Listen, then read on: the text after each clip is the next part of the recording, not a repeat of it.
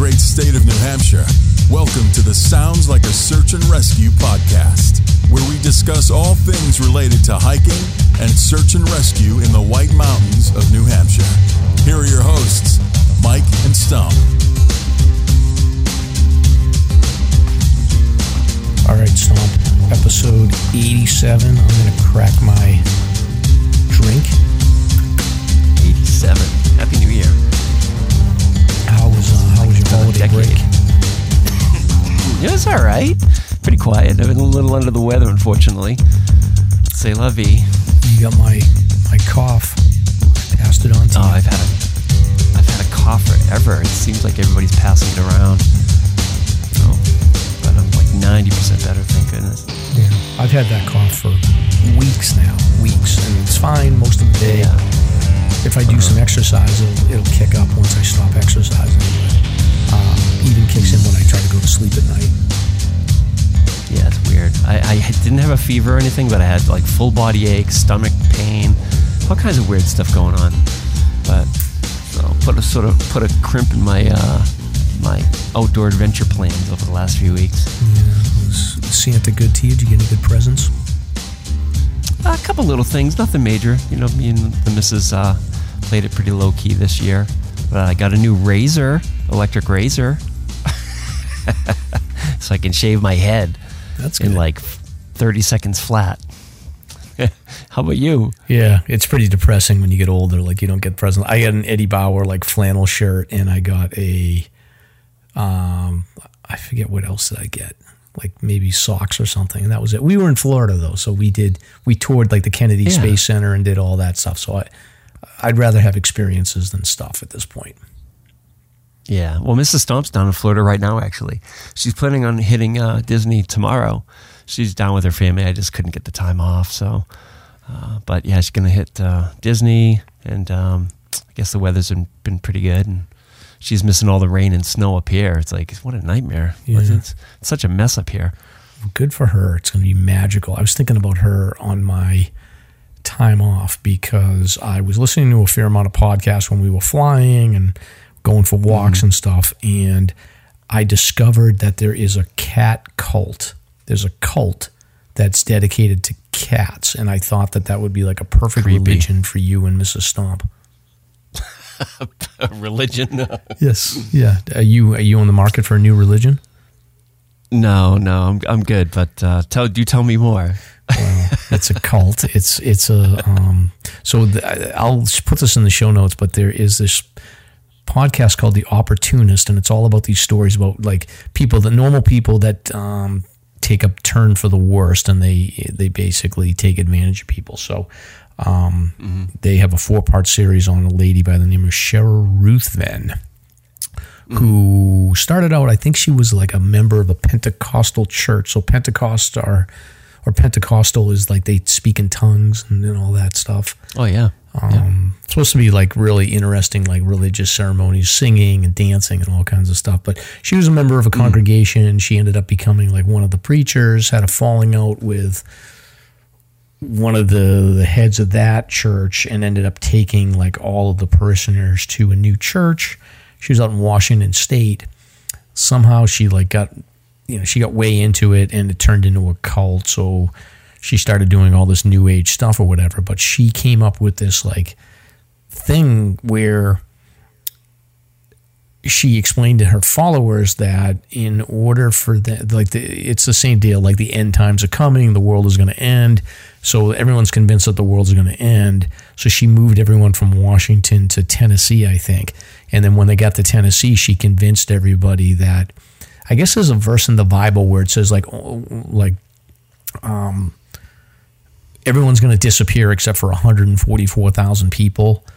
And so she basically just said to everybody that in order for you to be one of the 144,000 people that survives on Earth, you need to make sure that you have a bunch of cats in your house, because the angels that come down to save the people are going to, like cats. They're going to go through the souls of the cats. So basically, like when everything goes bad, the angels are going to come down and save 144,000 people. The way they're going to get down there is through the souls of the cats. And then the cats are going to decide who gets to survive the apocalypse. So basically, she's just making sure that like all her followers have like 40 or 50 cats in their house at any one time. And she started like a cat sanctuary as well. So she's hedging her bets.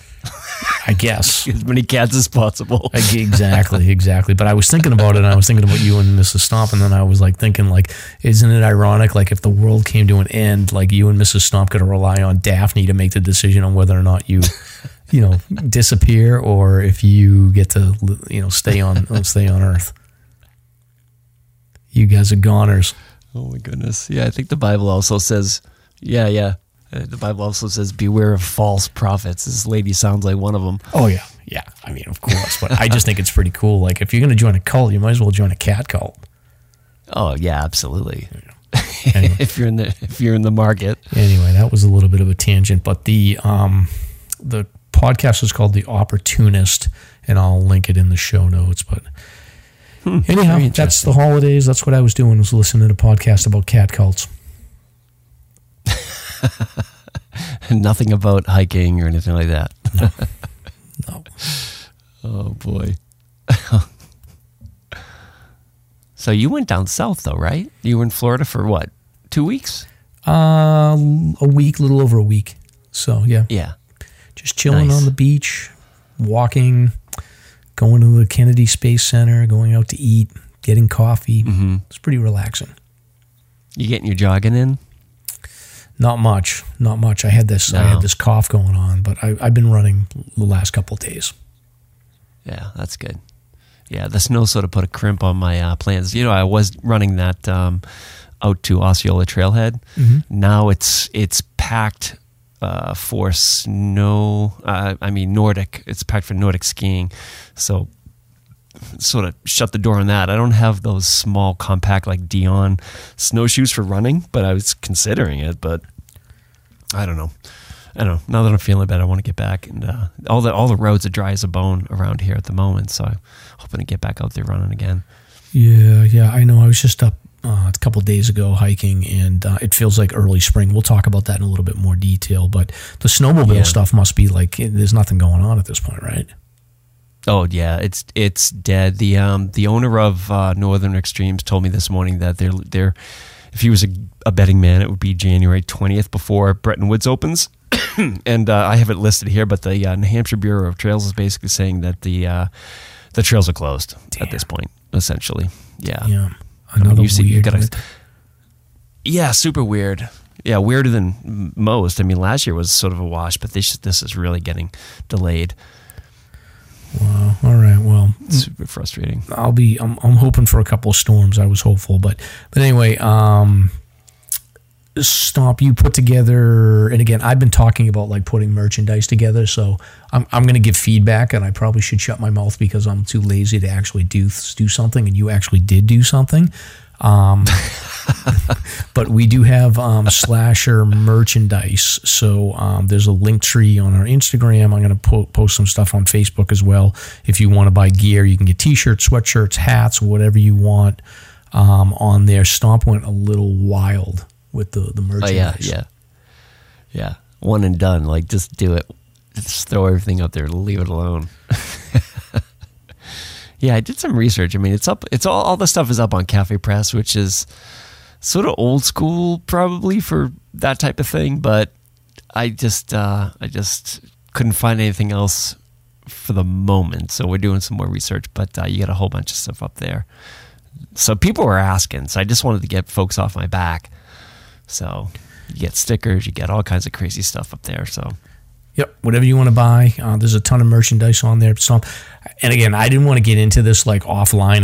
I feel more comfortable like addressing this live on the show because I don't know why. It feels like it's less awkward. But like any merchandise that you put up there that has a picture of me, we need to get rid of. Yeah. Like nobody wants to buy a photo of me. Like my kids are making fun of me. They're like, "Oh, Dad, he put up like a legal notebook with your photo on it, like we could buy one of those." And I was like, I have to have a conversation with him.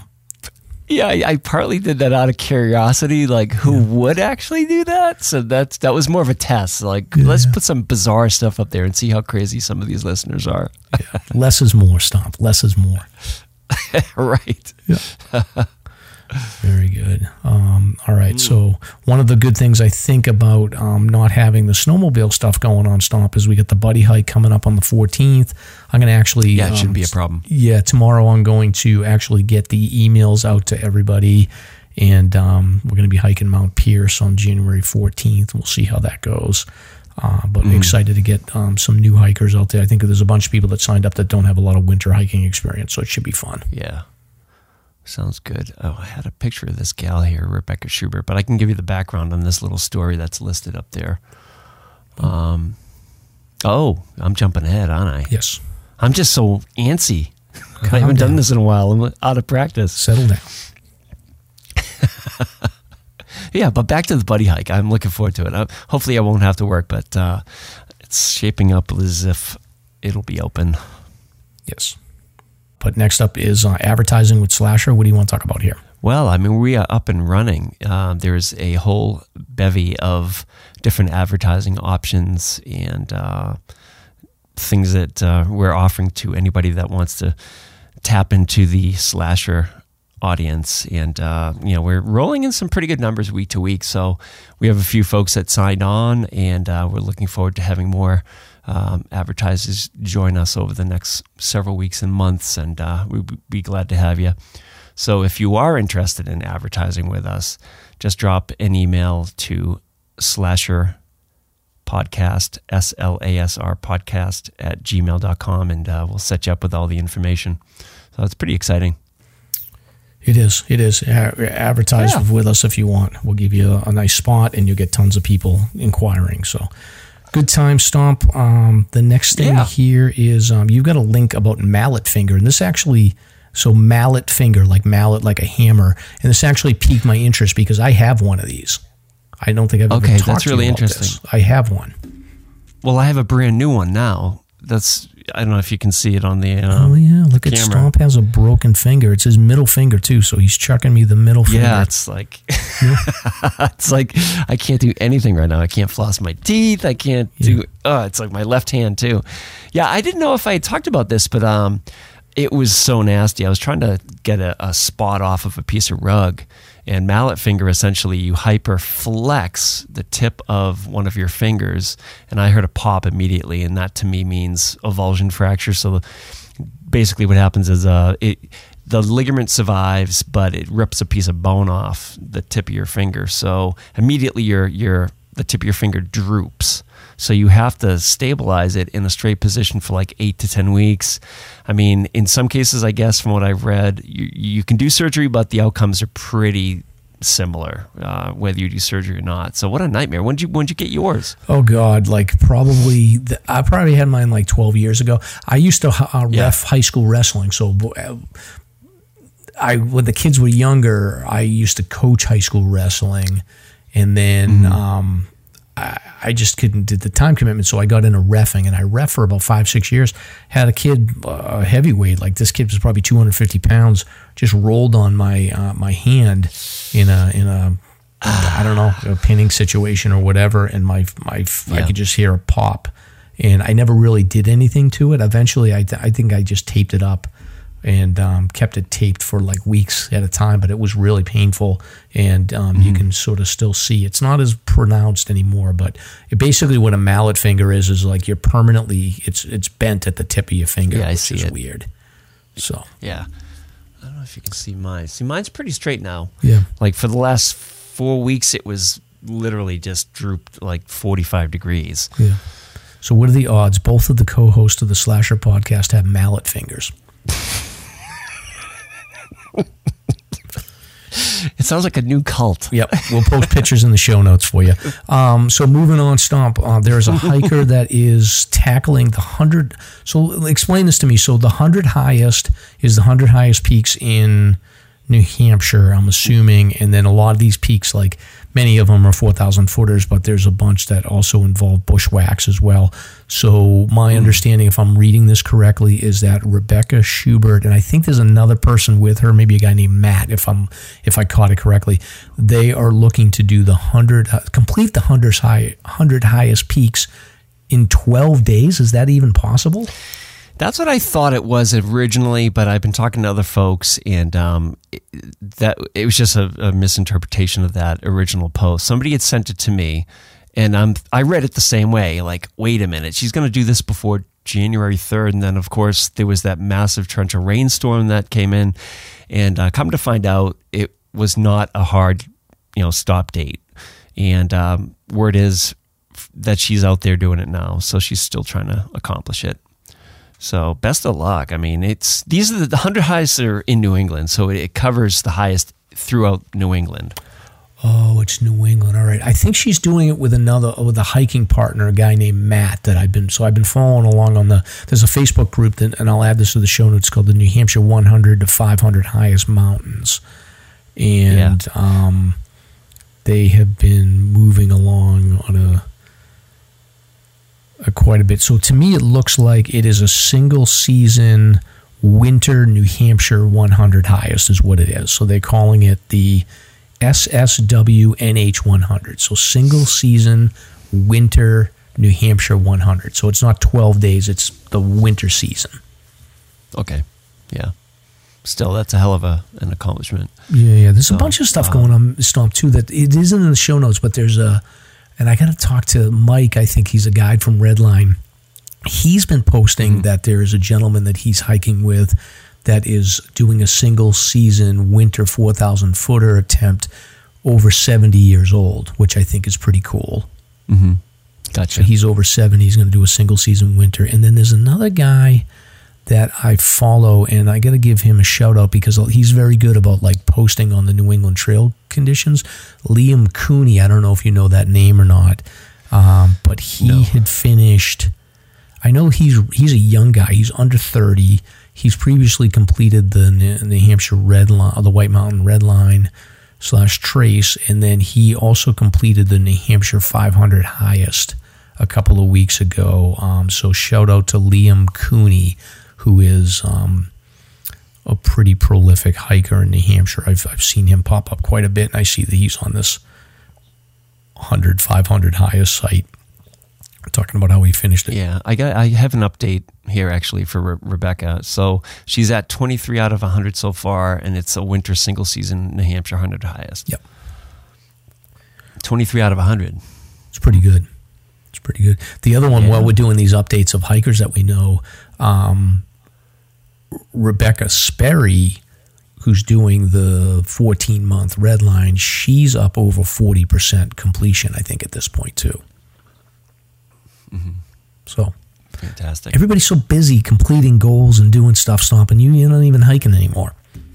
Me, yeah. I just sit around and edit this podcast, and it's fun. Well, I got stuff going on, but anyway, so moving on to the next topic here. Waterville Valley Resort expansion is moving forward, Stomp. So I don't really know much about this. I didn't even know. So the Sununu family owns Waterville Valley, like the same guy that's involved, that's the governor right now? Or they're invested into it. Okay. Yeah, I'm not sure to what degree, but they're definitely part of it somehow. Got it. And then they're heavily invested. Got it. And then from what I'm reading, then what the plan is that they're going to have some kind of a high-speed lift that goes from the village of Waterville all the way up to one of the peaks of Tecumseh. Well, it gets worse than that. So any fans of some of those Grand Traverse hikes and Hazelton Brook and this and that will be disappointed, because from what I'm reading in this article is that they're going to tap into the south face of Green Mountain, which is one of the peaks along the way when you're doing the Grand Traverse from Welch Dickey. So you know, if you're heading north, you come up to Foss and then over to Green Mountain. So they're planning on just in conjunction with the U.S. Forest Service, apparently, they're looking at making another 140 additional acres skiable. And it says here, 15 new trails and glades on the south side of Green Peak Summit. And that's just like, to me, that's sort of heartbreaking. I mean, there's just beautiful remote terrain in there. And to be honest with you, there is no south side of Green Peak, so it doesn't quite make sense. I mean, there's definitely an eastern side, and that would make sense if you were to ski back down to Waterville, but there is no real south side to Green Peak. It's sort of strange. But anyway, some plans are in the work. All right, I didn't pick that up that it was going to impact hiking trails. I just thought it was similar to like the news that with Loon put in like a new lift, and it was just going to be based on existing trail systems. But yeah, well, I'm sorry to hear that there may be some. It is a bummer. Yeah, yeah. It's tapping into just some really remote, beautiful stuff, which is a bummer. Yeah. It's too bad. And I guess something similar is happening up in Maine at Saddleback too. So there is some encroachment going on, in conjunction with the Forest Service and these localities. So just keep an ear open and an eye open. Everybody has a voice, Interesting. Well, always got to watch that stuff. You got to wonder whether or not the expansion of these ski resorts is going to work out for them, given the way that the winters have gone. Yeah, that's true too. Absolutely. I mean, most of the places right now are blowing snow. I mean, it's been cold enough for blowing, but who knows? Who knows? All right. Well, moving on. Next thing here, a little politics in New Hampshire. There's a bill proposal to establish May 3rd as Old Man on the Mountain Day. Pretty neat. I think it was, 2 decades ago when the Old Man collapsed? 20 years ago. Yeah. So I think it's this May would be the 20th anniversary. Yeah. I mean, this may not be popular, but from my perspective, like I remember like the Old Man on the Mountain was like such a big deal. And I remember as a kid going there and pretending like I could see it, but I couldn't, like, I didn't know what the hell anyone was talking about. They were like, oh, look at it. And I remember being a kid being like, I don't see anything, but I'm just going to pretend like I see it so that my parents don't get sad. Mm-hmm. So yeah, good memories. Yeah. So, I mean, it is what it is, but yeah, it's been gone 20 years now. It's sort of like get over it, but I know people love it. Yeah. Yeah. I'm surprised there hasn't been a Memorial Day for it already. But hey, it seems like if they can get both sides of the political aisle to agree to something, that's sort of a miracle in itself. So maybe that's a good sign. Just prove it. Yeah.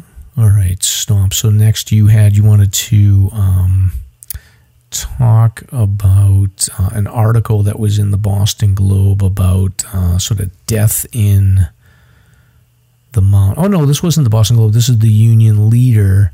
Yeah. And this was sort of an interview with Ty Gagne, who's been on our show before. So do you want to talk a little bit about this?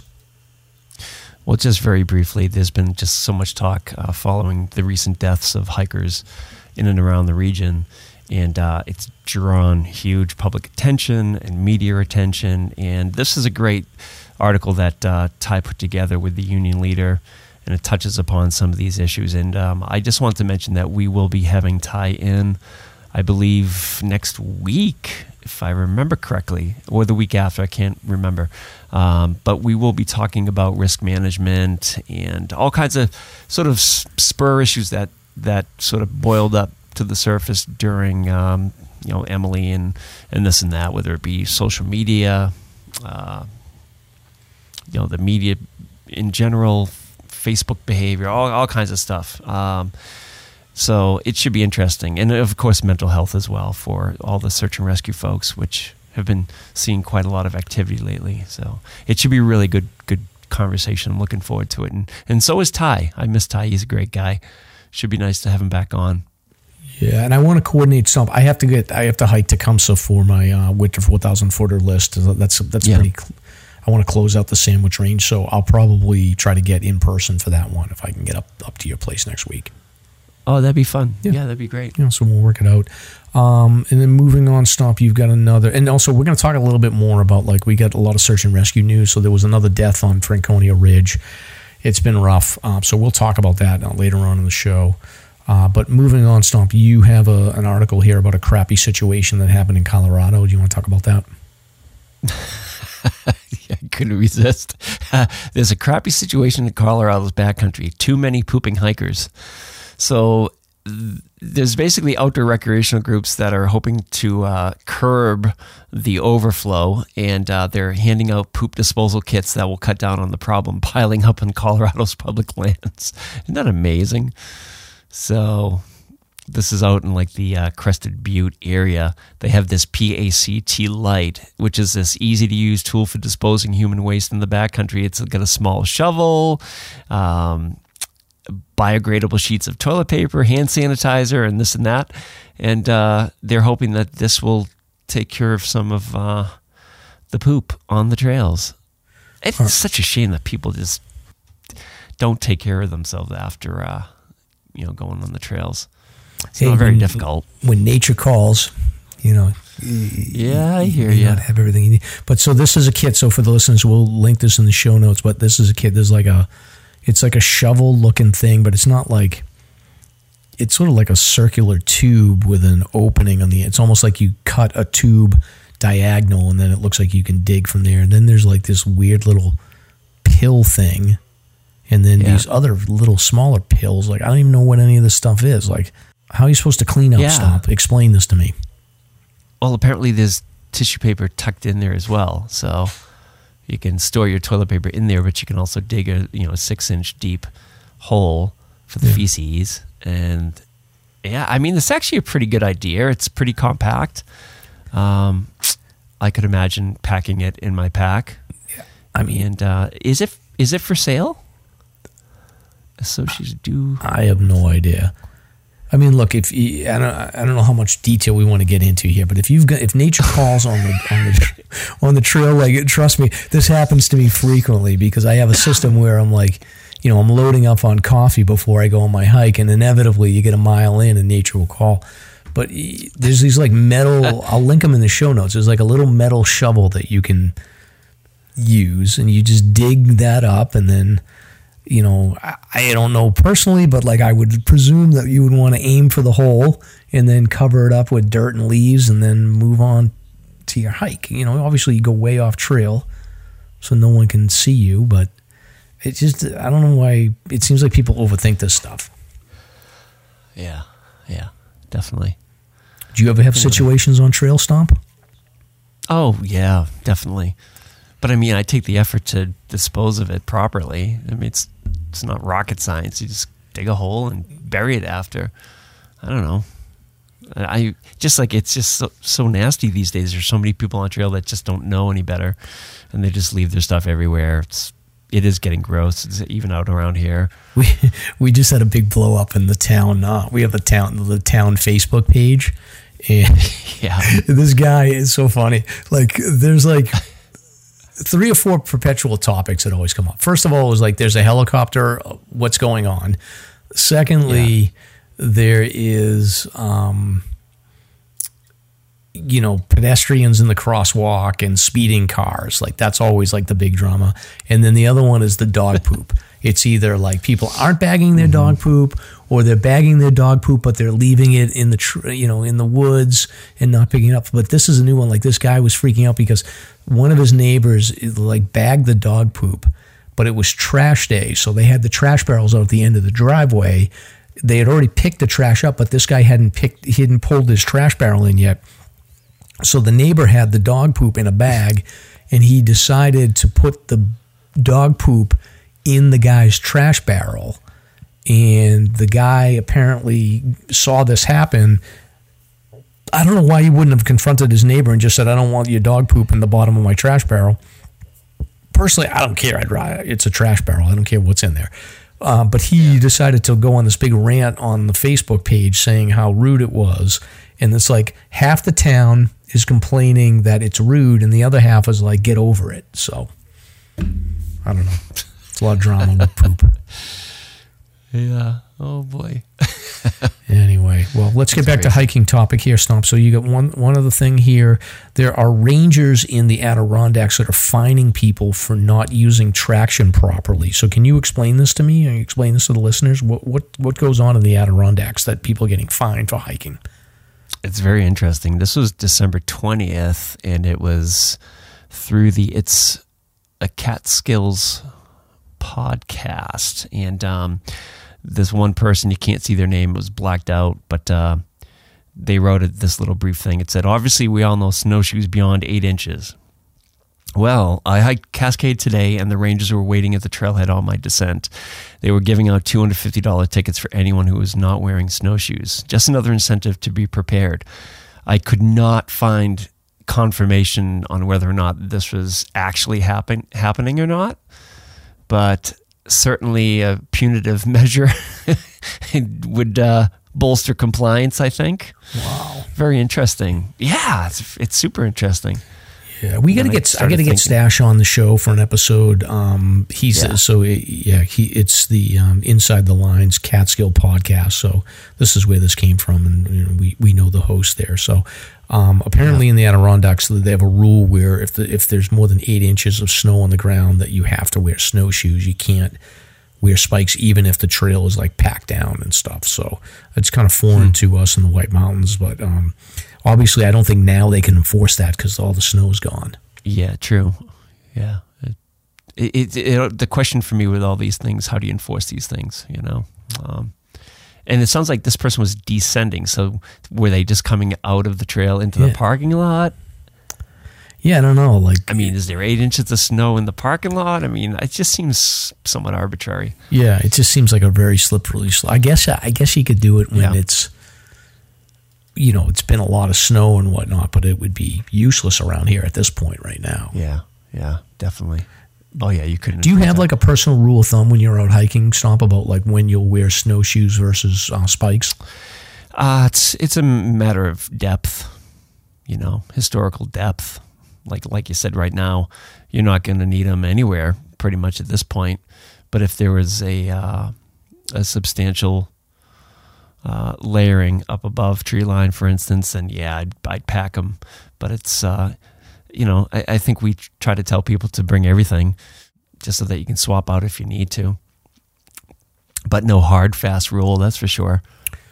Yeah, I generally will, if you're sinking at all snowshoes, if the trail is packed down really well, and there's no chance of you doing any sort of post-holing, then I typically will have a bias towards just wearing spikes. Mm-hmm. The tricky part is that when you do commit to spikes, and even if the trail is packed down, like every once in a while, like you might fall in and do a post-hole, and then at a certain point, if you're doing one every 100 feet or every couple 100 feet, it's kind of like, am I going to really stop and switch over to snowshoes? So it is a tricky thing, but essentially, like, it has to be really well packed down before I'll just commit to spikes. But the conditions at this point are so bad; there's such bare trails, really, that really there's no use for snowshoes where I was going. I'll talk about where I hiked recently, but anyway, that's interesting. So don't forget your snowshoes in the Adirondacks. Moving on, Stomp, there's a new Instagram site which is called White Mountain Mishaps, which I feel like the people that started this group should be paying us for the idea. True. Yeah, they asked for a plug, and I shared it up on the Instagram story, and I'm not sure who's behind it, but they were appreciative, and some of the posts are pretty funny. Good stuff. So it's just spreading the wealth, spreading the information out there. Yeah, so it is at White Mountain Mishaps with no spaces. And it looks like they post like one or two stories a week or something. So they're soliciting stories. So if you've done something really dumb or you've gotten yourself into a predicament, then I think you can send in like a photo and then a story, and they'll post it on their Instagram. Okay, and then... Yeah, we get a lot here. Yeah. Yeah, so we're like 40 minutes in already. So I'm looking at this next spread here. This is the section that I call the Quest for Utopia section, but let's just skim through it quick because this is just too much.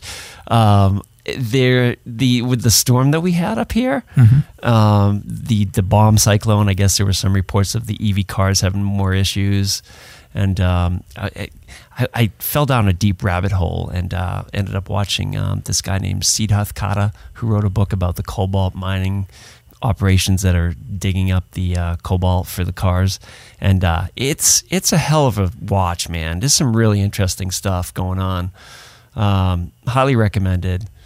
And then I saw that this whole thing with the ChatGPT.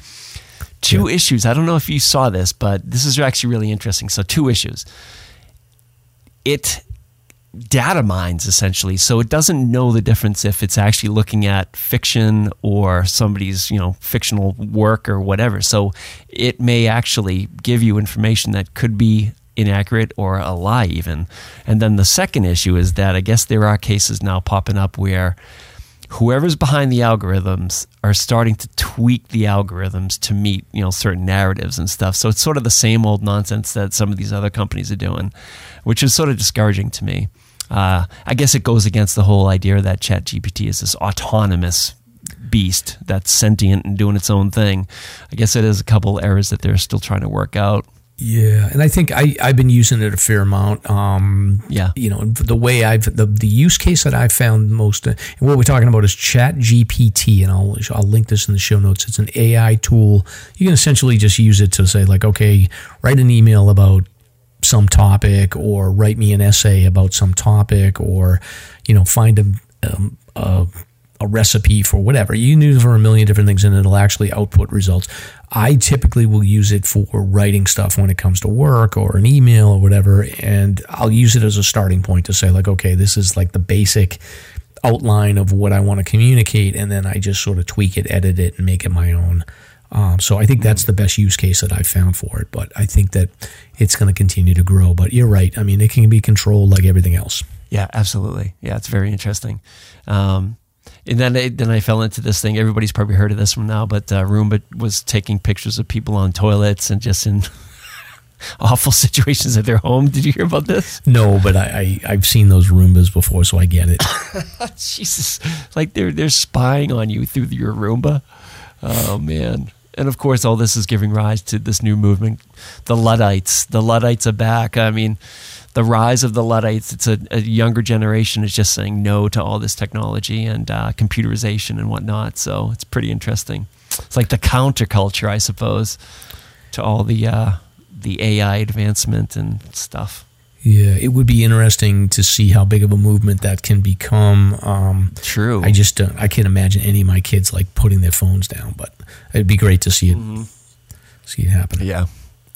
Yeah. All right, what else you got? Oh man, we're almost at the show summary. Well, pop culture talk. I mean, Avatar's out there now. There was one thing that was really interesting. James Cameron was doing his big thing, but there's apparently a new study out there that proves that Jack Dawson of Titanic would have died no matter what during that scene at the end where Jack and what was her name? Rose. Yes. Thank you. When she was laying on that wooden plank, there was apparently no way that Jack would have survived. They could not have sat up on top of it or this and that. And Cameron's pretty adamant about it. It's like, we tried everything and there's no outcome that would have saved Jack.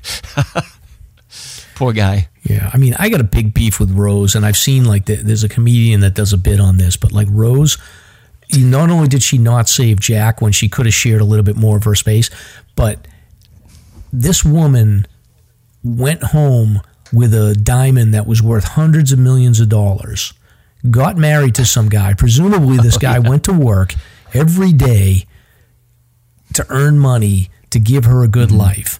Meanwhile, she's sitting on this diamond that's worth hundreds of millions of dollars, and then she gets old, goes on some trip, throws it in the ocean. Like that poor guy that married her, like he killed himself to give her a great life, and she was sitting on all this money the whole time. Yep. I got a big problem with Rose. Anyway, so Stomp, I got a couple of shows I watched on Netflix. I watched 1899. It's okay, but you got to pay attention to it. It's one of those like ones you got to Google everything because there's all kinds of hints. There's a show called The Letter to the King, which is based on a Danish fantasy story from the 1960s. It was okay. And now right now I'm watching, there's a Witcher prequel, which I like so far. So I figured Yeah, I actually started watching that too. The Witcher one. Pretty interesting. Yeah, I like that one. Not bad. I like that one. But the other ones I'm just sort of middle of the road on. But anyway, coffee donations, any advertisers, Stomp, what do you want to do? Yeah, we have Naomi and Bruce donated 5 coffees. Thank you. Catherine EC donated 5, and she just said, I love your podcast. Jeff, Full Strength Coffee Thanos, donated 5, and he sent us Merry Christmas wishes. And then Katana donated 5 coffees as well. Thank you very much for those donations. It's much appreciated. Thank you. Thank you. And any advertisers? Did you do any advertisers? Yeah, they're coming up. Okay, very good. So welcome Yep. to episode 87 of the Sounds Like a Search and Rescue podcast. This week, we kick off this episode with a discussion on some recent hikes in the White Mountains, along with a short history lesson about the trail systems in the Wanalancet Outdoor Club area. Later in the show, we have a large backlog of search and rescue news to cover, including a recent fatality on Franconia Ridge. I'll cover that story along with a number of other incidents, and we'll look to get Stomp's perspective on what's going on in the world of search and rescue. So I'm Mike. And I'm Stomp. Let's get started. Yeah. And this drink section is just going out to our supporter at Reckless Brewing, where you'll enjoy the best food, craft beer, and fun. Just 15 minutes from Franconia Notch, many 4,000 footers, and less than 10 minutes from the 5 Corners. And we'll see you there after that Pierce hike. Yeah, January 14th, we're going to be there. So. Yeah. Very Absolutely. good. I may buy like a T-shirt on our merchandise site with your picture on it, Stomp. You got to get the free Daphne. I mean, that's a popular one. Yes, that's a good one too. All right, what are you drinking, Stomp? Anything good? Just a little bit of kombucha, lemon and ginger. Just still trying to recover. This stuff has been really good, just for recovery. I'm definitely in the kombucha kick at the moment. Yeah, I love the ginger. You get anything? I love the ginger. Oh, I'm actually amazing. Yeah, I've been eating too much Chinese food and drinking a few too many beers, so I've still been sick. So I'm trying to be healthy. Made a Rachel from Friends salad last night for my wife, and I'm just drinking water right now. Oh, that's great. Yeah. Oh yeah, we did open up Baby Monster, by the way. So it was last Friday, the 30th of December, and it was really pretty surprising. It tasted pretty good. A little bit of like a hoppy aftertaste, but it was sort of hard to put a label on it. I mean, it was given to us as an American pale ale, but I honestly couldn't really put it in that category. It tastes a little different, but came out pretty good. So, yeah. Well, Baby Monster, for the listeners who may not have caught that show or don't remember, Stomp and Mrs. Stomp got like a homemade brewing kit. So they have this like big bottle. It's like almost like a water jug type thing, and they made this beer and apparently drank it, and it doesn't taste like it was supposed to, but it tasted interesting. Yeah. Let's leave it at that. I love the name Baby Monster Brewing. Yeah, it's pretty silly. I mean, it's more or less a nod to Daphne, who's just nuts. All right. So, Stomp, any recent hikes for you? No, I'm going nuts. I got to get out there. So nothing since the time we had our last show. We recorded our last show on or around like the second week of December, and you haven't gone on a hike since. It's been like 3-4 weeks. Correct. Yes, I was doing some running, but no hiking. And I have to get ready for a winter shakedown coming up soon, so I better get moving. Yeah. And then being sick didn't help. It's been like 2 weeks. So it's been a weird time. Yeah, no, I get it. And it's weird. Like, I tested for COVID. I didn't have COVID. I don't know if I had this RSV thing or just a cold or the flu or whatever, but it was just like sinus congestion that came and then went. Then I had the cough. Then the sinus congestion came back. Then I had an even worse cough, like just persistent at night. So if you had something similar, I get it. It takes a while to recover. Yeah. Yeah. Well, on the positive note, I got through the whole Sopranos six or 6.5 seasons. Jesus. Wow. Talk about a binge. You're like, woo, let's go. You need to get out hiking. I can't carry all the weight here, but I've been out. Yeah. So I had plans, but they were foiled.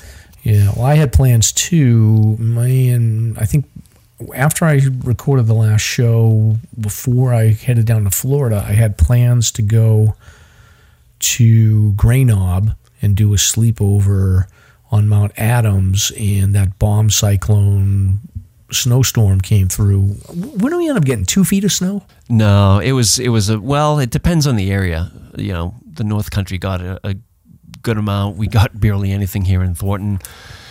It was a mishmash. Really? Yeah. Yep. So total mishmash. I'm going to say, like, when I got to Appalachia parking lot, it was 2 feet of snow. Easy. But right.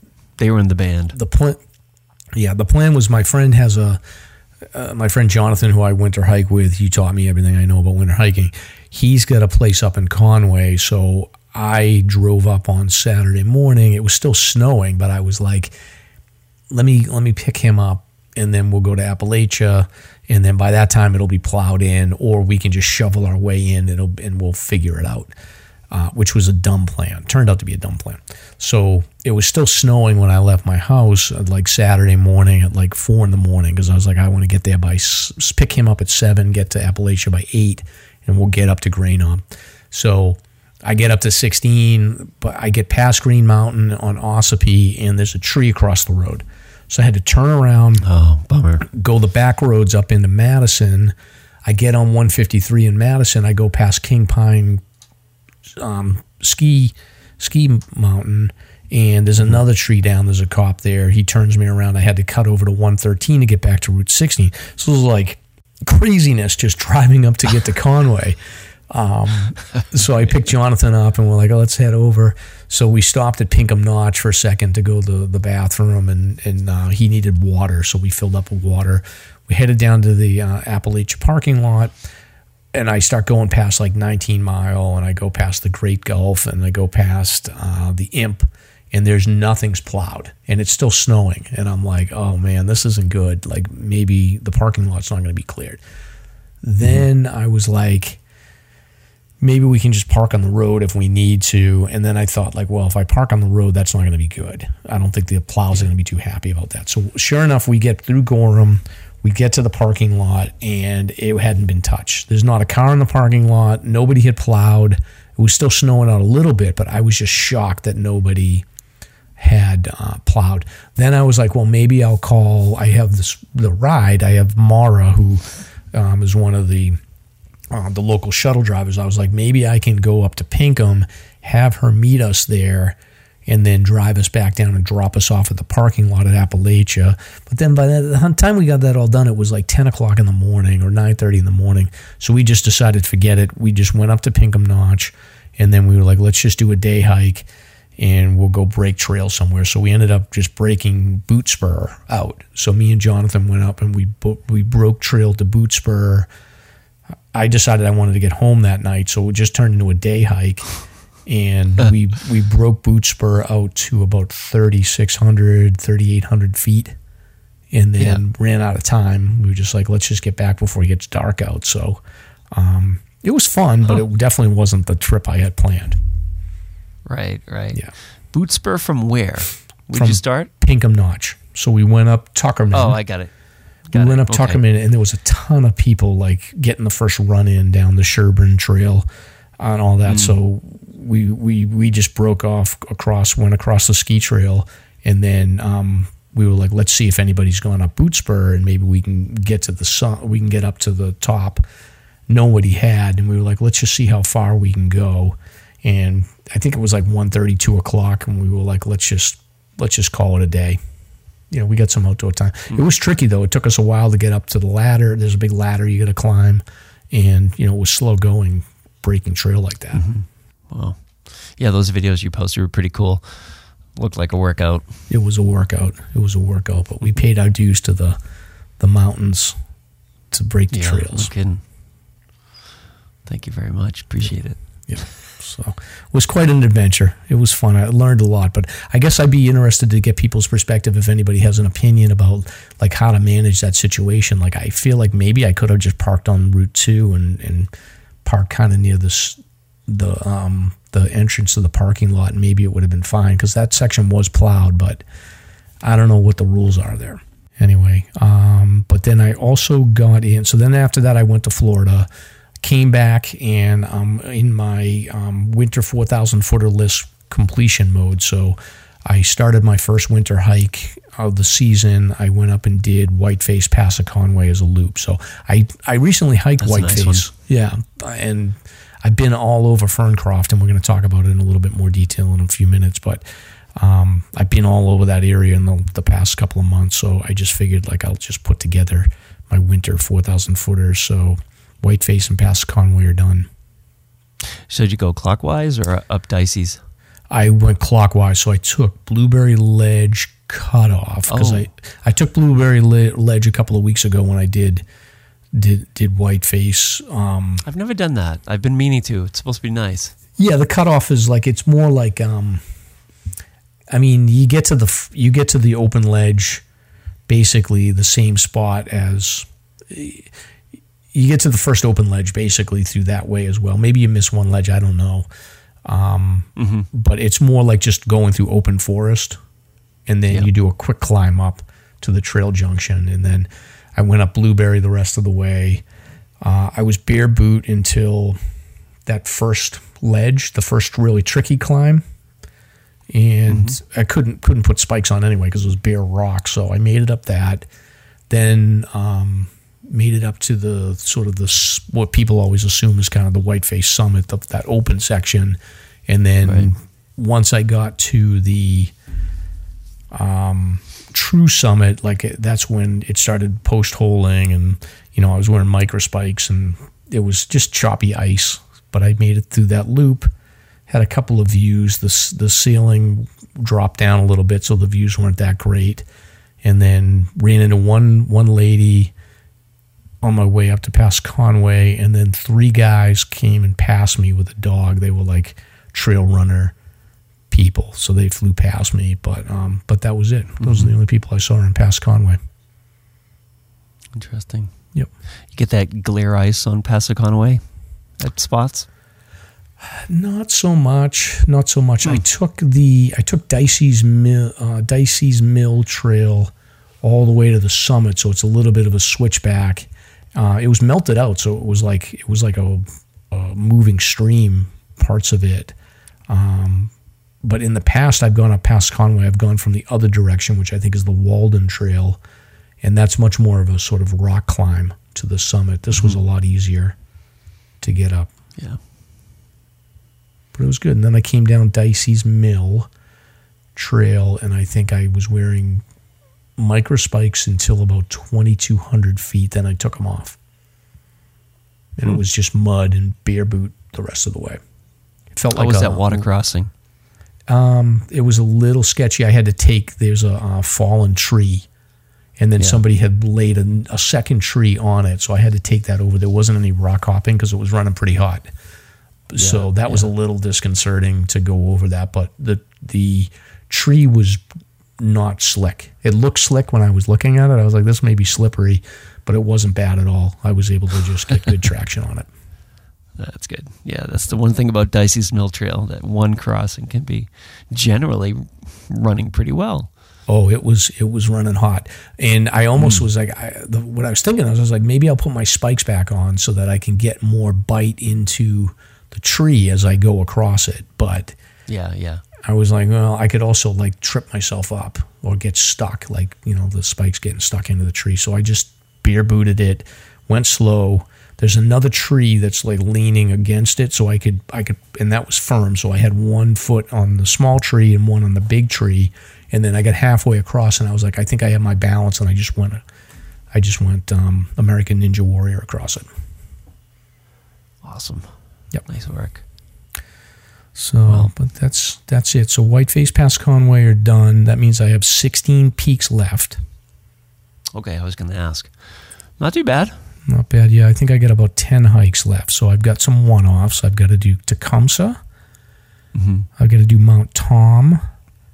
I need to do Cabot because I thought I did Cabot in the winter, but that was actually a November hike that me and you did when it was snowing. Right. I got to do Cannon. I'll probably finish on Cannon again, and then I got to do Owl's Head and Mariah. So I've got 6 one-offs that I need to do. What about the Twins, Galehead, Bonds, and Zealand? Yep. Yeah, I got to do those. I think I'm going to do those at 1.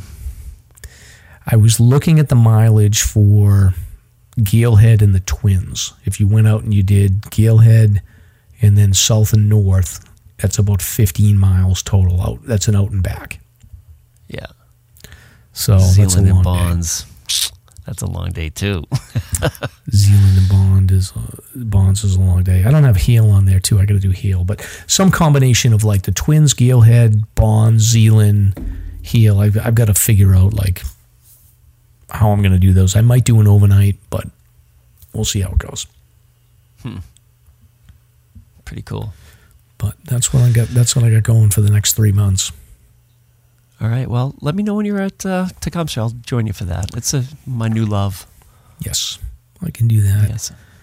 All right, so no hiking for you. Notable listeners of the week. Notable hikers. Oh boy, our listeners, they've been out there crushing it. So we have Shandy. Well, first of all, you can tag Slasher on your adventure to be considered for Slasher's Hike of the Week, which is generally picked by Mike or Mike and a guest. No guarantees you'll be plugged. We haven't been here for a while, so we have a bit of a list, so it'll be fun to go through this. It's generally not this long, but Shandy did Smarts after the storm and hit Osceola. Doki Pen and Trail Slipper broke trail all the way out to Owls after the big storm, and they say it was a sufferfest. And apparently this is oh yeah, can you imagine? So second round and single year 48 and 160 for the grid, so they are crushing it. Nick hikes and plays guitar. Did Mount Pemmy, Artist Bluff, Echo Lake after Cube Plan A was foiled. Sorry about that, Nick. It happens to the best of us. A Folsom hit a Wintry Liberty. Those pictures are pretty cool. Steve Summits finished 48 on Moose. And apparently this is Full Strength Coffee's son-in-law, so a little bit of family action there. Full Strength himself did a 12-mile High Cannon and South Kinsman. Sharpened the sword back again. Finished out 2022 with Cube. Cube's popular, huh? I haven't been out there. Cube's a great hike. Is it really nice? Yeah. That's cool. I'll have to check it out. Steve Summit's back at it again. So, this is actually really interesting. Second Katahdin attempt, ran into adversity. Let me get through these, and I if you can give me a minute, I want to read you a couple things out of this adventure that this kid was on. Sure. Brandon 624 did the Welch Dickey Loop per Stomp suggestion, went counterclockwise. I love this. I'm like, wait a minute, when did I suggest that? And I think I in our conversation, I don't think I told him to go there, but he may have been referring to some of my own preferences, but I thought that was sort of funny. Like, if you want to get yelled at, go counterclockwise. And then there's Maya Devaya. Sorry if I'm butchering that. So they did the northeast corner of Rhode Island, Buck Hill Yellow Dot Trail, Rhode Island, Connecticut Border Trail, Tri-State Trail, and Mid-State Trail for a whopping 750 feet elevation. Nick hikes and plays guitar, did Welch Dickey again, offering good traction tips. Definitely confirmed that it was glare ice up there at the time. And then finally, Full Strength is back again doing a dad-daughter hike. But let me just read a couple of these things here about Steve Summit. So he went back to Baxter for a second time since 2014. Back in 2014, he slipped on a rock before hitting Chimney Pond and turned back. This time around, they drove up to Millinocket and met up with a group of 4. And they were planning on spending the night at Abel Campground and summiting the following day. They froze their asses off in 0-degree temperatures that night in the lean-to, struggled to get going once the sun came up. the 5 of them took turns breaking trail up the tree line, and once they hit the exposed portion of A-Ball Slide, it was on. The half mile of trail took us about an hour and a half due to the number of factors. Poor visibility, sub-zero temps, extreme technicality with crampons, ice axes, and every single rock was covered with ice from the rain a few days prior. So long story short, they end up reaching the top of the ridge just 0.9 miles away from the Baxter Peak summit, but it was already 2 p.m., and that was their turnaround time, apparently. They say that they could have pushed further, but they were nervous about losing the trail above tree line or having to descend all that technical terrain in low light. So long story short, they bailed, and they're happy they made it as far as they did. And he was very impressed with the group that they were with, and didn't give turning around a second thought. And I think that's the moral of this story. It's like, the mountains will be there another day. So good lessons there.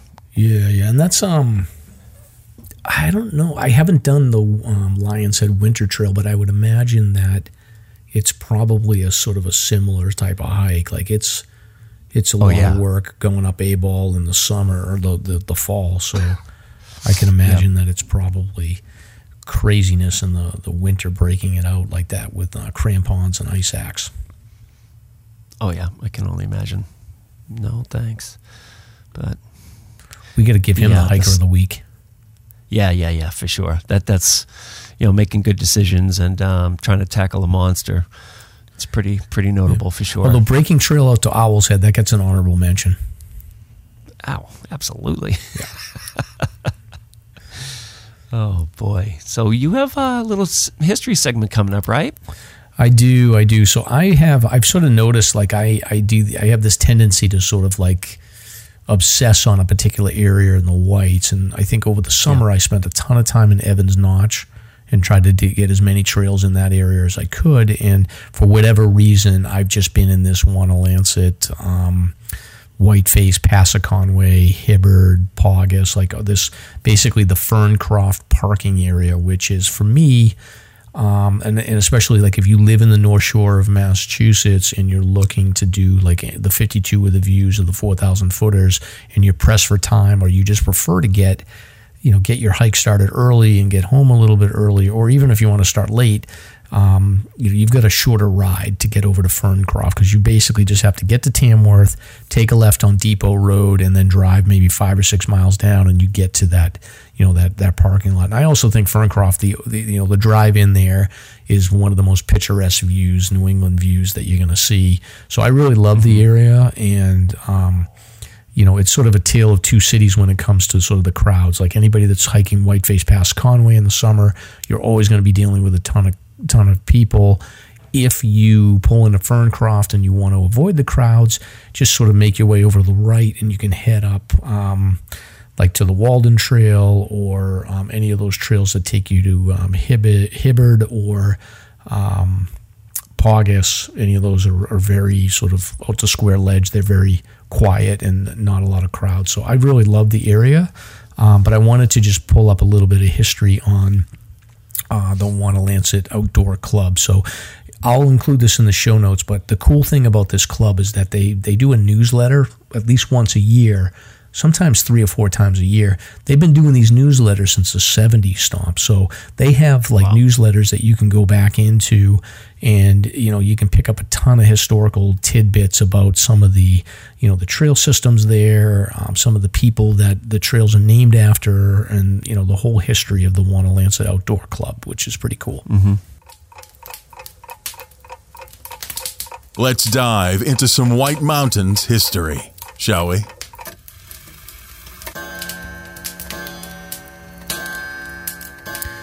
So the first person I wanted to talk about as a historical figure is somebody by the name of Tom Wiggins.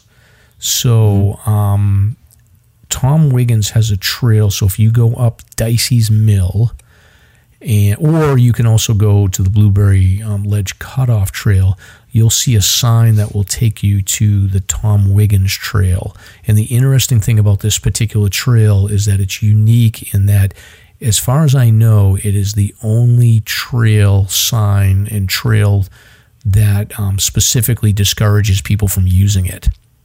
So the trail sign says not recommended due to steep and unstable ground. Wow, interesting. Yeah, which is interesting. So I think it's the only, like I said, trail that I know of that specifically says don't use this trail. My own personal history with this trail is the first time I hiked Whiteface, I went up this trail because I made the classic mistake of looking at the mileage and not looking at the elevation lines on the map. And I took Caroline up there, and I was like, well, let's go this route because the mileage is much shorter, but I didn't realize that the elevation gain was so significant. But we crushed it. We had no problem going up it. So it is basically, the trail takes you from the bottom of what's called the Bowl Research Area. So within this area, there's like a research forest that is used to study forestry and forest growth in the White Mountains. And Dicey's Mills Trail basically takes you up the center of that bowl, and then off of Dicey's Mill, there's the Tom Wiggins Trail that goes up to the Blueberry Ledge section of Whiteface, and it basically travels up through this sort of somewhat open forest. It's a lot of loose rock and scree stomp, I would say. It's very heavy with trees, but it's also like a sort of a scree field a bit, so it does get a little bit loose, but a lot of trees to grab on, and me and Caroline made our way up, and I remember thinking, like, for it to be listed as not recommended, like, I didn't think it was that hard. So the trail makes it up. The history of this trail is basically that it was originally the only trail that could get you to. It was originally the only trail that could get you up to Whiteface. So originally, like from the junction where Tom Wiggins hits Blueberry Ledge, that top section that's now called Blueberry Ledge used to be called the Tom Wiggins Trail. Eventually, the trail was just deemed too steep and dangerous for people to use. So over time, when they created the Blueberry Ledge Trail, eventually, because it's more of a, it stays along the ridge the entire time, they decided to change the name of Upper Blueberry Ledge from Tom Wiggins Trail to Blueberry Ridge. All right, so in the 1890s, there was a very robust economy that was blooming all over Wanalancet. So there's a bunch of city folks that wanted to come up and experience the mountains. The first trail was the Dicey Mill Trail, which was cut in 1891, and that took you up to Pass Conway. Obviously, Mount Whiteface was looking right next to it and was very inviting. At this point right now, the only way to get to Whiteface was from Intervale. So you're talking about like a 16-mile round-trip hike. And the only way up that mountain was at, McGrillis's, which was way over towards the Intervale section. So a local innkeeper by the name of Thomas S. Wiggins was leading hiking parties in this particular area, and he discovered a new route which he cut basically himself. So it basically cut the distance that you would take you to get to Whiteface by about half.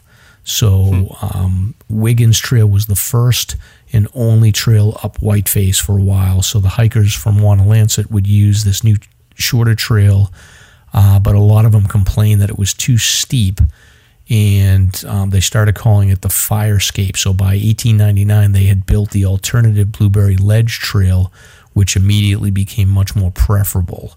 But a lot of the sort of heavy-duty mountaineers did still focus on use the Tom Wiggins Trail. So it's a challenging hike. It's got a lot of ladder-like spots, and it's got proximity to this virgin forest of the Bowl. So, it's singled out as the sort of the club singled it out as not recommended. It's sort of lost to memory on why they put the not recommended on the trail sign, so it says not recommended, steep and loose. But apparently in the 1908 Wanna-Lancet Outdoor Club Guide, it recommended that hikers should descend the Wiggin, but the path is too steep to climb. At a certain point, the AMC guides reversed it and said that you can climb it, but do not ever come down it. So, it runs down the fall line of a slope, so it's at risk for erosion. The treadway is really eroded, but it's 120 years old, doesn't get a lot of traffic, so nobody's too worried about it. But anyway, that's the Tom Wiggins Trail, if you're ever interested in going on an adventure. Oh, well, any trail that says don't climb me, I mean, gotta go now. Yep. Yeah, exactly. The other trail that I thought was interesting, Stomp, is when you get up to the summit of Whiteface and you head towards Paso Conway, you'll go past the junction of the Kate Sleeper Trail, which is a connecting trail from the Wanna-Lancet Trail System that takes you into the Waterville Valley trail systems of the Tri-Pyramids. Yeah, I've done it a handful of times. It's a beautiful, beautiful adventure. Yeah. So I was doing a little bit of digging about Kate Sleeper. So the trail is named after a woman by the name of Kate Sleeper, who was born in 1862. She died in 1949, and she was the founder of, I found this interesting, so she was the founder of, they called it Birch Intervale originally, but it was renamed to Wanna-Lancet. So she was visiting Tamworth at the time in like the 1890s, and she decided to open an inn. She was looking around. She eventually bought a 600-acre farm, which was the property of an early settler. The house was built in 1814, and Kate renamed it to the Wanna-Lancet Farm. She was, pretty charming and energetic, and she needed help running the farm, so she was able to get a young friend and some relatives, a gentleman by the name of Arthur Walden, to help her with the farm portion.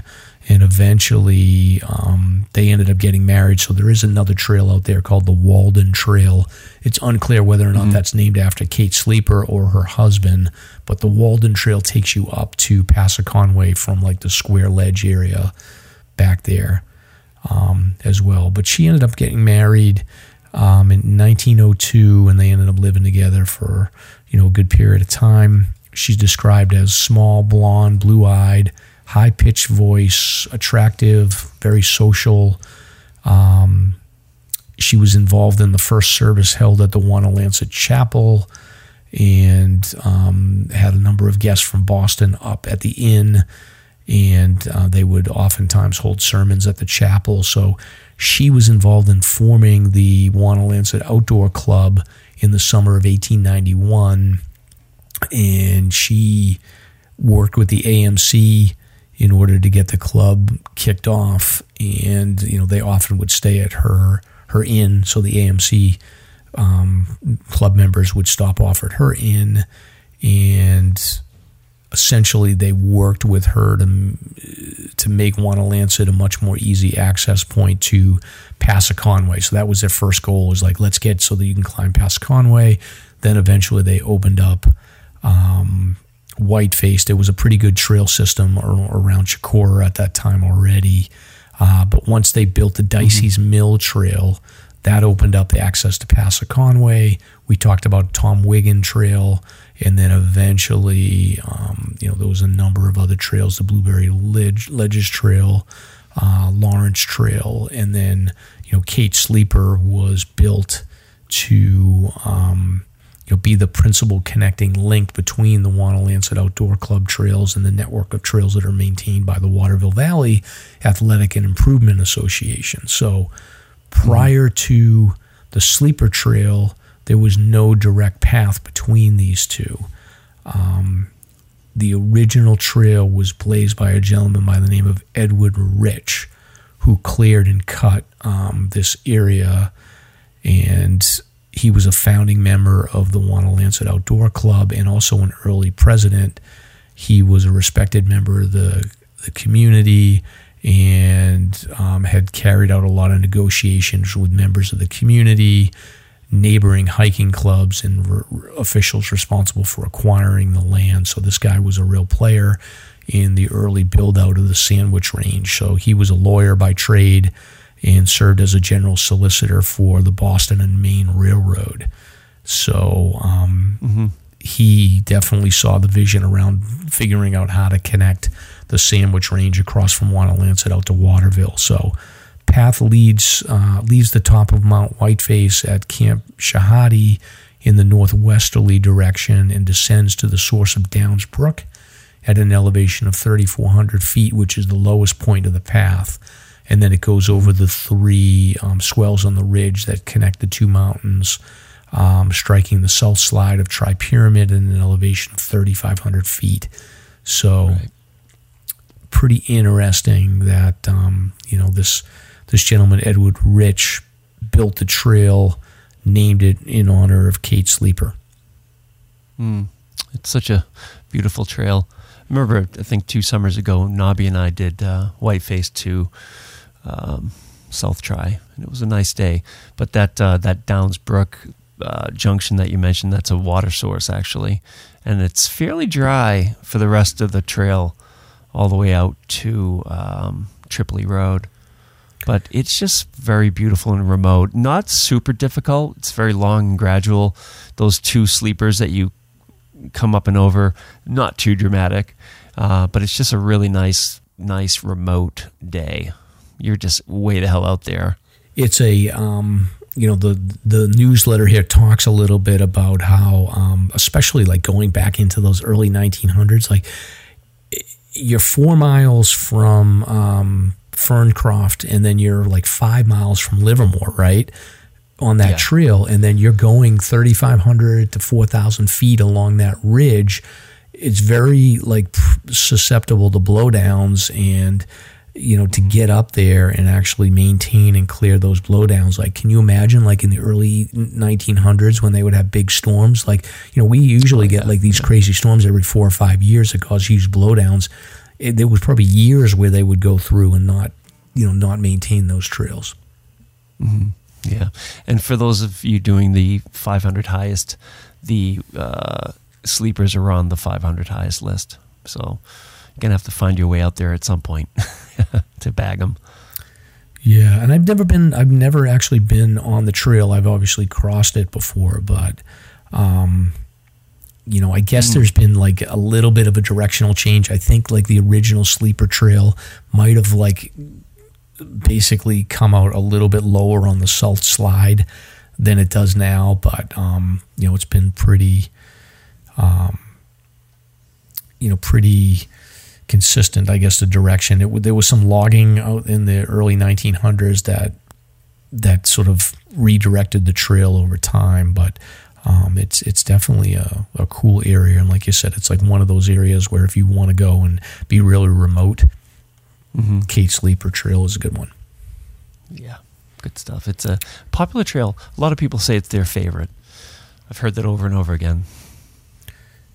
Yeah, it's interesting. And Kate Sleeper, I mean, just to think about, like, she didn't get married, I don't think, until later on. So she was doing this innkeeping and organizing the hiking club or the trail club and getting involved in sort of the religious life and everything to do with this particular area on her own. So it's really interesting that, you don't hear much about her, but she led a fascinating life. Mm-hmm. Yeah, very cool. Yeah, so hopefully that was interesting, Stomp. Yeah, it was great. Yeah, and again, I highly recommend this area. I mean, from Mount Paugus to Mount Hibbard to Wanalancet to Square Ledge, Pass of Conway, Whiteface, Kate Sleeper. It's just the trails out here are endless, and it's just an amazing area of the Whites. Love it. Now, can you connect Chicora all the way over to Waterville through the Sandwich Range? I think you can, Stomp. I know I'd have to look at Gaia, but that would be that'd be a hell of a day. Yeah, that would be a hell of a day. Cats meow. That may be an adventure for the summer. Maybe you and me can figure out a Chicora to Waterville traverse. There's got to be a Sandwich Range traverse that starts in Chicora, I'm assuming. Oh, there must be. Yeah. I remember talking about that at some point in the past, but plans sort of went to the wayside. But that would be a nice trip. Yeah, Not too overwhelming mileage-wise either. Yeah. No, I mean, I'm looking at it. You know what it is? It's the B. So I think you would have to take the Beeline Trail to Mount Paugus.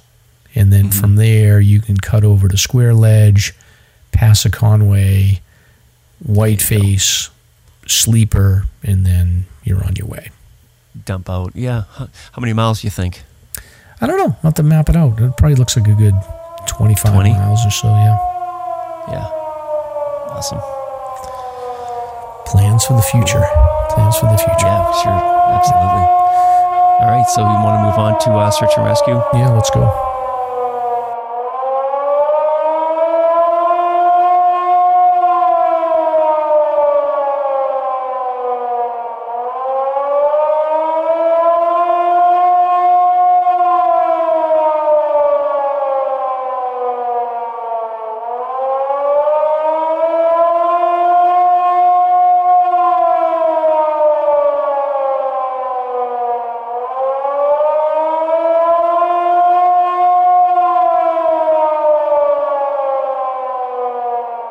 We have a sponsor for this section. This is Vaucluse Gear.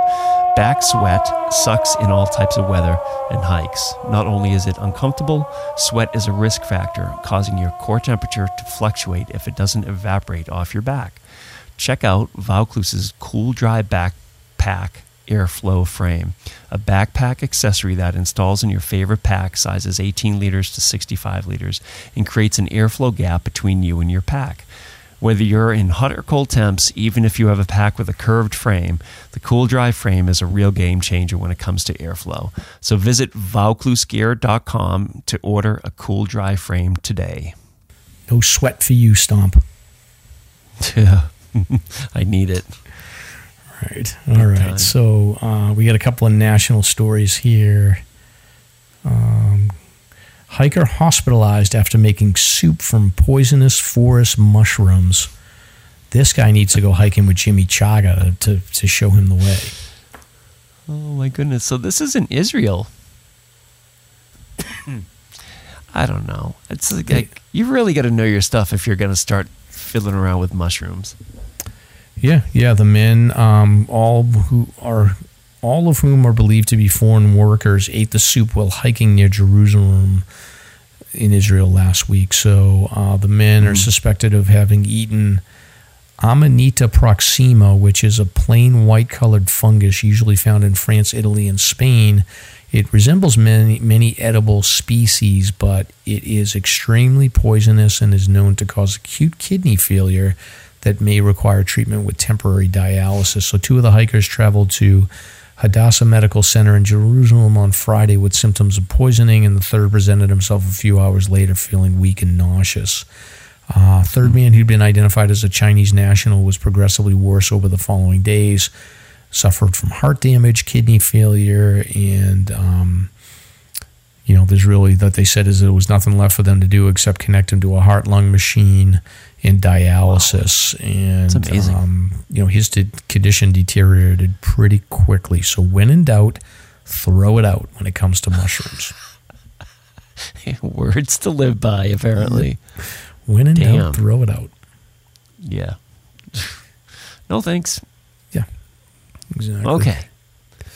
Very good. So, Stomp, this next one here, I'm going to skip the rescuers who fell through the ice, and I'm going to go to 10 people feared missing in Austria avalanche were found alive. So, there's a cool video of this, and originally there was an avalanche that happened in the mountainous villages of Lech and Zers in Austria, and originally there was concern that these 10 people got swept away and were gone, but luckily they were able to find these people. Looks like they were ski guests that were taken right before the avalanche occurred. Video showed 10 skiers in the avalanche's path, and they looked to be completely covered, but as workers were resuming the search, they were able to identify all 10 of them and save them all. So pretty nice miracle. That's a miracle. Yeah. Yeah, absolutely. That was sent in by Gingerbeard Keen. Thanks, Mike, for the tip.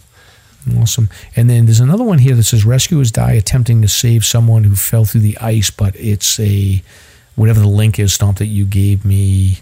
Oh, you know what? Now it's working. Perfect.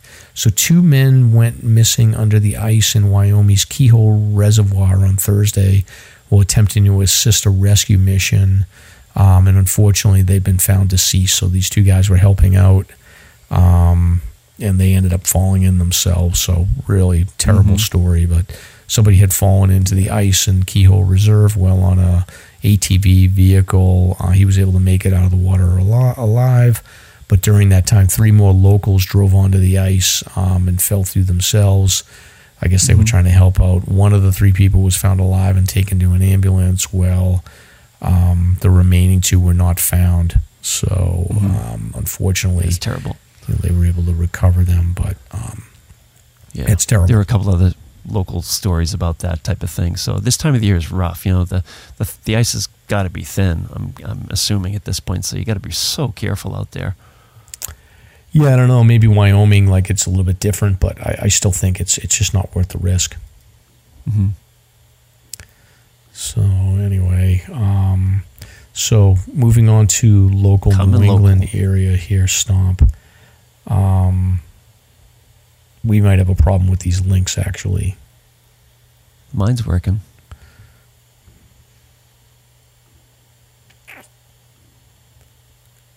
Let's pause this for a second. So I'm looking for it looks like it's a Facebook link for Monadnock. Correct. Yeah. I got it now. Okay. Lost hiker assisted from the summit of, we'll have to mark this at the 129 section. I just cut this section out while I was fumbling around. Oh, yeah, no worries. Cool. All right, so lost hiker assisted from the summit of Mount Monadnock after dark. So this happened on December 17th at 4:10 p.m., half hour of natural light remaining from the summit of Mount Monadnock. A solo hiker contacted New Hampshire Fish and Game via Cheshire County Sheriff's Office in need of assistance. The hiker, 32-year-old from Norman, Oklahoma, advised that the rocky summit was completely cloud covered and he may have strayed off trail above tree line. With the assistance of a conservation officer at the bottom, he was able to provide location information gathered on his phone, which was relayed to 3 state park rangers from the Department of Natural and Cultural Resources and a fish and game conservation officer. Those 4 people were able to ascend, and the hasty team of first responders immediately were able to get to his location. He was advised to keep himself sheltered as much as possible and not move so the rescuers could find him. There was some heavy snow, new snow coming in, high winds, freezing temperatures at the summit, so they were able to locate this person approximately 2 hours after the first call. He was uninjured and able to descend with the rescue party to Monadnock State Park headquarters. So well outfitted for winter hiking, but inexperienced with above tree line navigation. Norman, Oklahoma. Ran out of light. Yeah, ran out of light. Like here, this is the whole not thing. Yeah. So this is not Oklahoma. Yeah, that's for sure. Not in Oklahoma anymore. You're not in Oklahoma anymore. So, all right. So this next one, Stomp, is this is a sad story. So we referenced this previously. So this happened on Christmas Eve into Christmas Day. Overdue hiker was located deceased. This is another situation where we have a tragedy on Franconia Ridge. Heard this story. Just brutal. So around 9 p.m. on Christmas Eve, Fish and Game were notified of an overdue hiker. So this was a 28-year-old solo hiker from Salem, New Hampshire. He got on trail at 11 a.m. It sounds like he went up Old Bridle up to Lafayette and was coming across to Little Haystack. Don't quote me on that, but I think that's what was going on here. It was interesting that a family member in China was tracking the progress of this hiker throughout the day. So the person left at 11 a.m. Mm-hmm. Family member was tracking GPS. So I don't know what they had on. Like I know I've talked about this before. Like I have Life 360 with my kids, so I can see where they are. Could be something like that. Sure, I would assume so. Yeah, and at some point around 6:15, the family member reported that the hiker's phone was going dead, and it appeared as though the hiker was off trail south of Mount Lincoln. So the hiker was described by family as inexperienced, and it was unknown what he was carrying for equipment. So with temperatures getting to be 0, a search for the hiker commenced. 2 a.m. on Christmas, a team of conservation officers reached the ridge. Shortly after that, they located what they thought were the tracks of the hiker. These tracks continued off trail and ended up in a drainage that flows between Little Haystack and Mount Lincoln. Around 6:45 a.m., they located the body of the missing hiker about a half mile from Falling Waters Trail in Franconia. So it sounds like whatever he was doing, he was trying to basically cut down the drainage and get to Falling Waters. Didn't make it. I'm presuming hypothermia here, and there wasn't any large-scale sort of search and rescue going on. This was a hasty team of conservation officers that basically went out on Christmas morning to help find this man, and they were able to find him. But young man, 28 years old, gentleman by the name of Tony Lee, Salem, New Hampshire, apparently loved the outdoors. He was inexperienced in winter conditions, and it's just another case of a young person that I think just got over their head. The allure of Franconia Ridge just seems to be, there's something about that ridge that people just feel like it's so accessible, and they feel like they can sort of roll the dice with inexperience to get up there, but it's serious business up there, and it's just sad to see another one of these deaths stomp.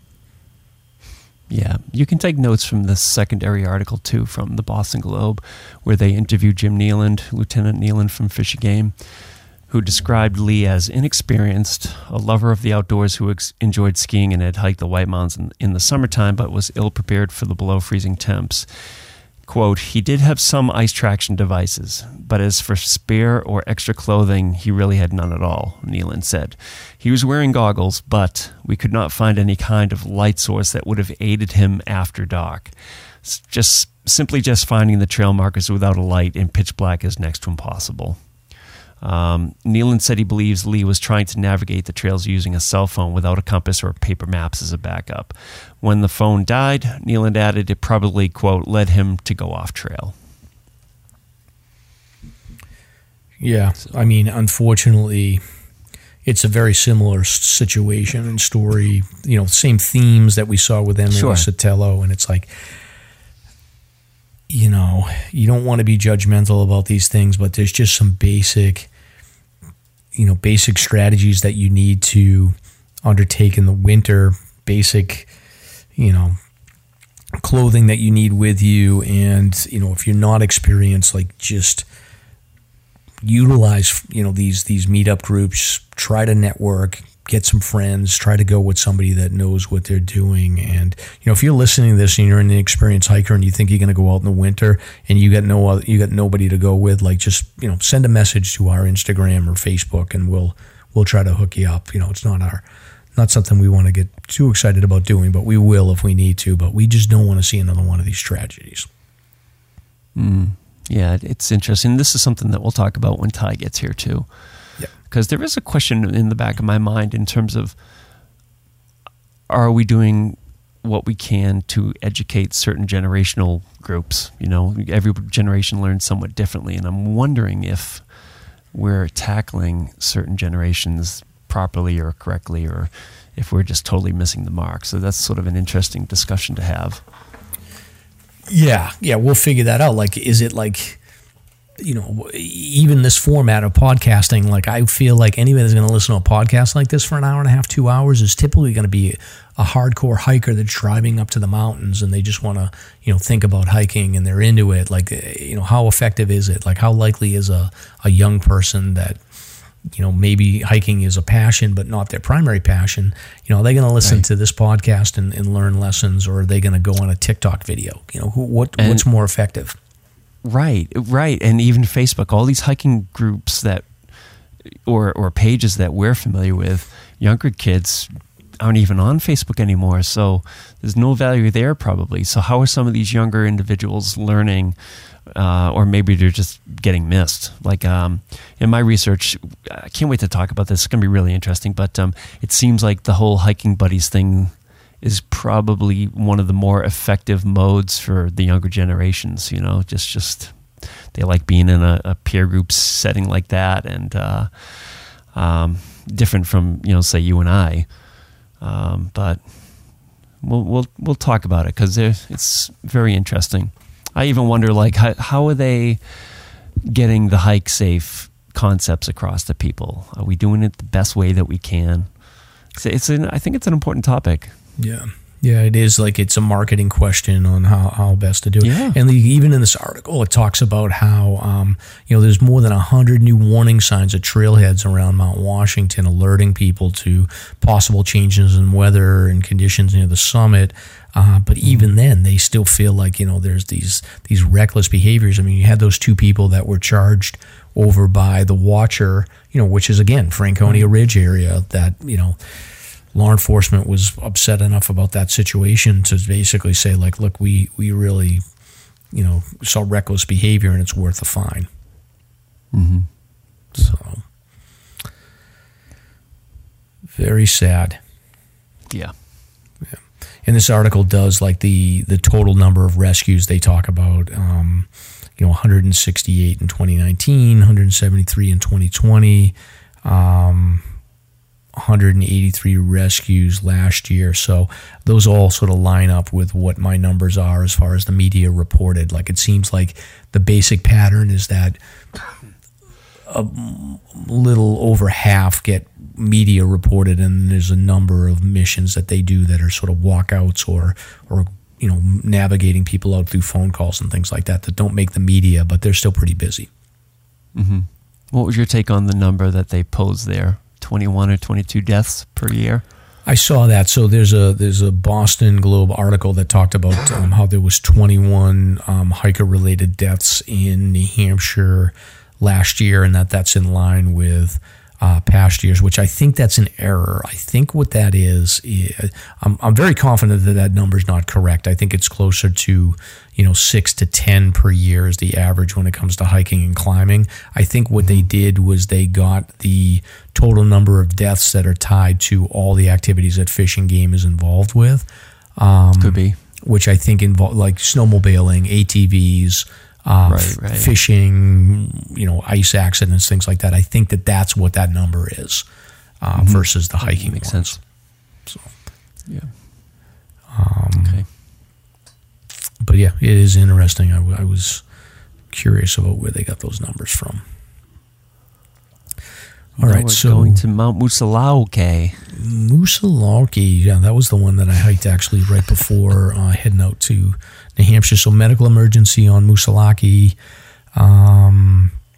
December 28th. New Hampshire Fish and Game notified of a hiker suffering from medical emergency. So this was a 22-year-old hiker from Arkansas. She was with two friends that had started their planned hike around 1:15. So again, another one of these late starts here. They parked off a ravine road and hiked up to the summit via Gorge Brook Trail.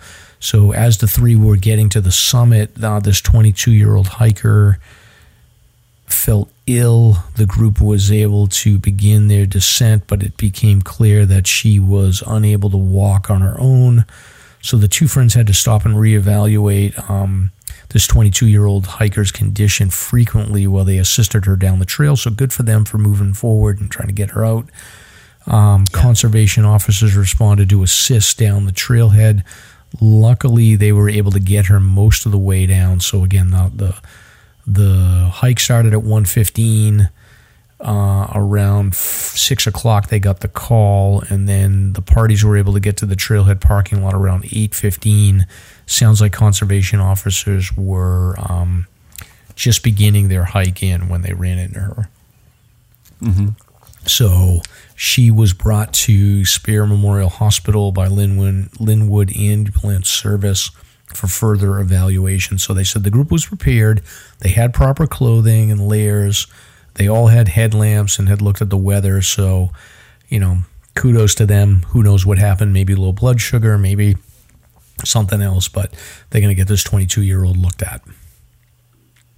Good, yeah. Wishing her the best. Yep. And then going back to Mount Monadnock, we've got multiple searches. Yeah. So we've got multiple searches conducted in the Monadnock region. So this is on December 30th and December 29th. Fish and Game was called to Pisgah State Park. 2 men had been operating trail bikes on a hiking trail where OHRVs are not permitted. So I'm not exactly sure what these trail bikes are. It sounds like they may be powered vehicles. So one of the riders experienced a mechanical failure on Pisgah Ridge Trail, and I know I'm going to, the pronunciation's probably wrong on this, but near the summit of Pisgah Mountain. Do you know how to say this? I'm not sure. That's a good guess. You're hanging me out to dry here. So it's Pisgah Mountain, I'm going to call it. While attempting to fix the mechanical problem, the young man sustained a serious hand injury.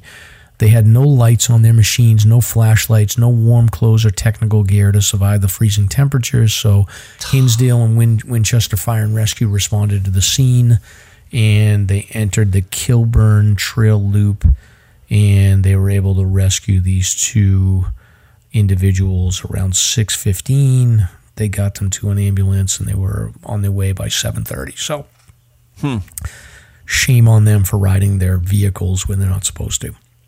Yeah. And then the next situation was around the same time, around 7 o'clock, in the town of Dublin. There was a person, it doesn't really give a background on them, female hiker from Gardner, Mass, had been hiking the Pompelli Trail when she lost her way and found herself off the marked trail. This hiker had lost feeling in her feet. She was showing early signs of hypothermia and was unable to navigate after being lost for hours. So this one was a close call. Conservation officers, they had to leave the response that they were dealing with in Pisgah and move over to this search and rescue. So they were able to luckily get the GPS coordinates from the 911 call received by this hiker, which placed her in a swamp approximately a half a mile from Millbrook Lane. And the search was conducted by conservation officers who were able to locate her. They assisted with warm clothes and were able to walk her out to an ambulance around 9 o'clock.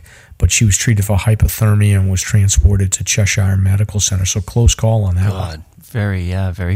She was out there for hours. My goodness. Yeah, that's scary. Super close call. Yep. Good job, Fish and Game. Yeah. It's crazy how busy it is right now. It's when you look historically, at rescues in December and January, there's usually nothing going on. This is crazy busy. That's true. December 31st, ice climber assisted by nearby climbers after being struck in the head by falling ice. So Mountain Rescue Service, Fish and Game responded to Willie Slide in Hart's location. I don't know where that is. Is that just Mount Willie, below Mount Willie? Yeah, the slides, when you're coming through the notch heading towards Bartlett, the slides on the left. Okay. Oh, yeah. And the right. Yeah, that's those massive slides. Yeah, that's right. Yeah. First responders, located 37-year-old gentleman from Dover, New Hampshire, who was being assisted down the trail by his climbing partner and other climbers. This gentleman had been ice climbing when a falling piece of ice struck him in the helmet, resulting in a head injury. So this is why you wear a helmet when you're doing ice climbing. There was another group that assisted lowering the gentleman to the base of the slide and then assisted him down the trail. So this guy's an experienced ice climber, had all the right equipment and gear, and I guess the recent warm weather has made ice unpredictable, and officials urge climbers to use extra caution when venturing outside. But good thing he had a helmet on. Mm-hmm. Yeah, most do. Yeah. It's rare to not see a climber out there without the helmets. Yeah, exactly. And then this last one here, this was on December 31st as well, around 6 p.m. this is December 30th, 6 p.m., injured hiker on Falling Waters Trail. This was a 63-year-old lady from New York. She had slipped on the ice and sustained a non-life-threatening injury about a quarter mile up Falling Waters Trail. So who knows? It could have just been a tourist poking around up there too. They were able to carry her out to the trailhead with the assistance of some good Samaritans. And quick one, she was out of there by 6 o'clock. The call came in. She was on her way by 7:30. Yeah, I mean, it was just basically past the bridge of Falling Waters. Actually, no. In the article, it does say her and her husband had spent the day hiking Franconia Ridge Loop, and they were well outfitted. So she just wiped out in the last quarter mile. Yeah, excuse me. It happens. That's bad luck. Well, those are the calls that you appreciate, like, ooh, it's quick and easy. Yeah, exactly. So one reminder for the listeners that it is around January 1st now, so now's a good time for you to buy your Hike Safe card so you're covered for the entire year. And just keep that in mind. Really easy to just grab that, help out the Search and Rescue Fund. Absolutely. Yeah, that's all I got. Stomp, anything else? 2023? No, I look forward to chatting with you and Ty soon and getting up on Pierce with who knows who, all 40 of you. Yeah. Just remember, if you're going to join a cult, make sure that it's a cat cult. Right. Free Daphne. Free Daphne. Thank you for listening. If you enjoyed the show, you can subscribe on Apple Podcasts, Spotify, Podbean, YouTube, or wherever you listen to podcasts. If you want to learn more about the topics covered in today's show, please check out the show notes and safety information at slasherpodcast.com. That's SLASR podcast.com. You can also follow the show on Facebook and Instagram.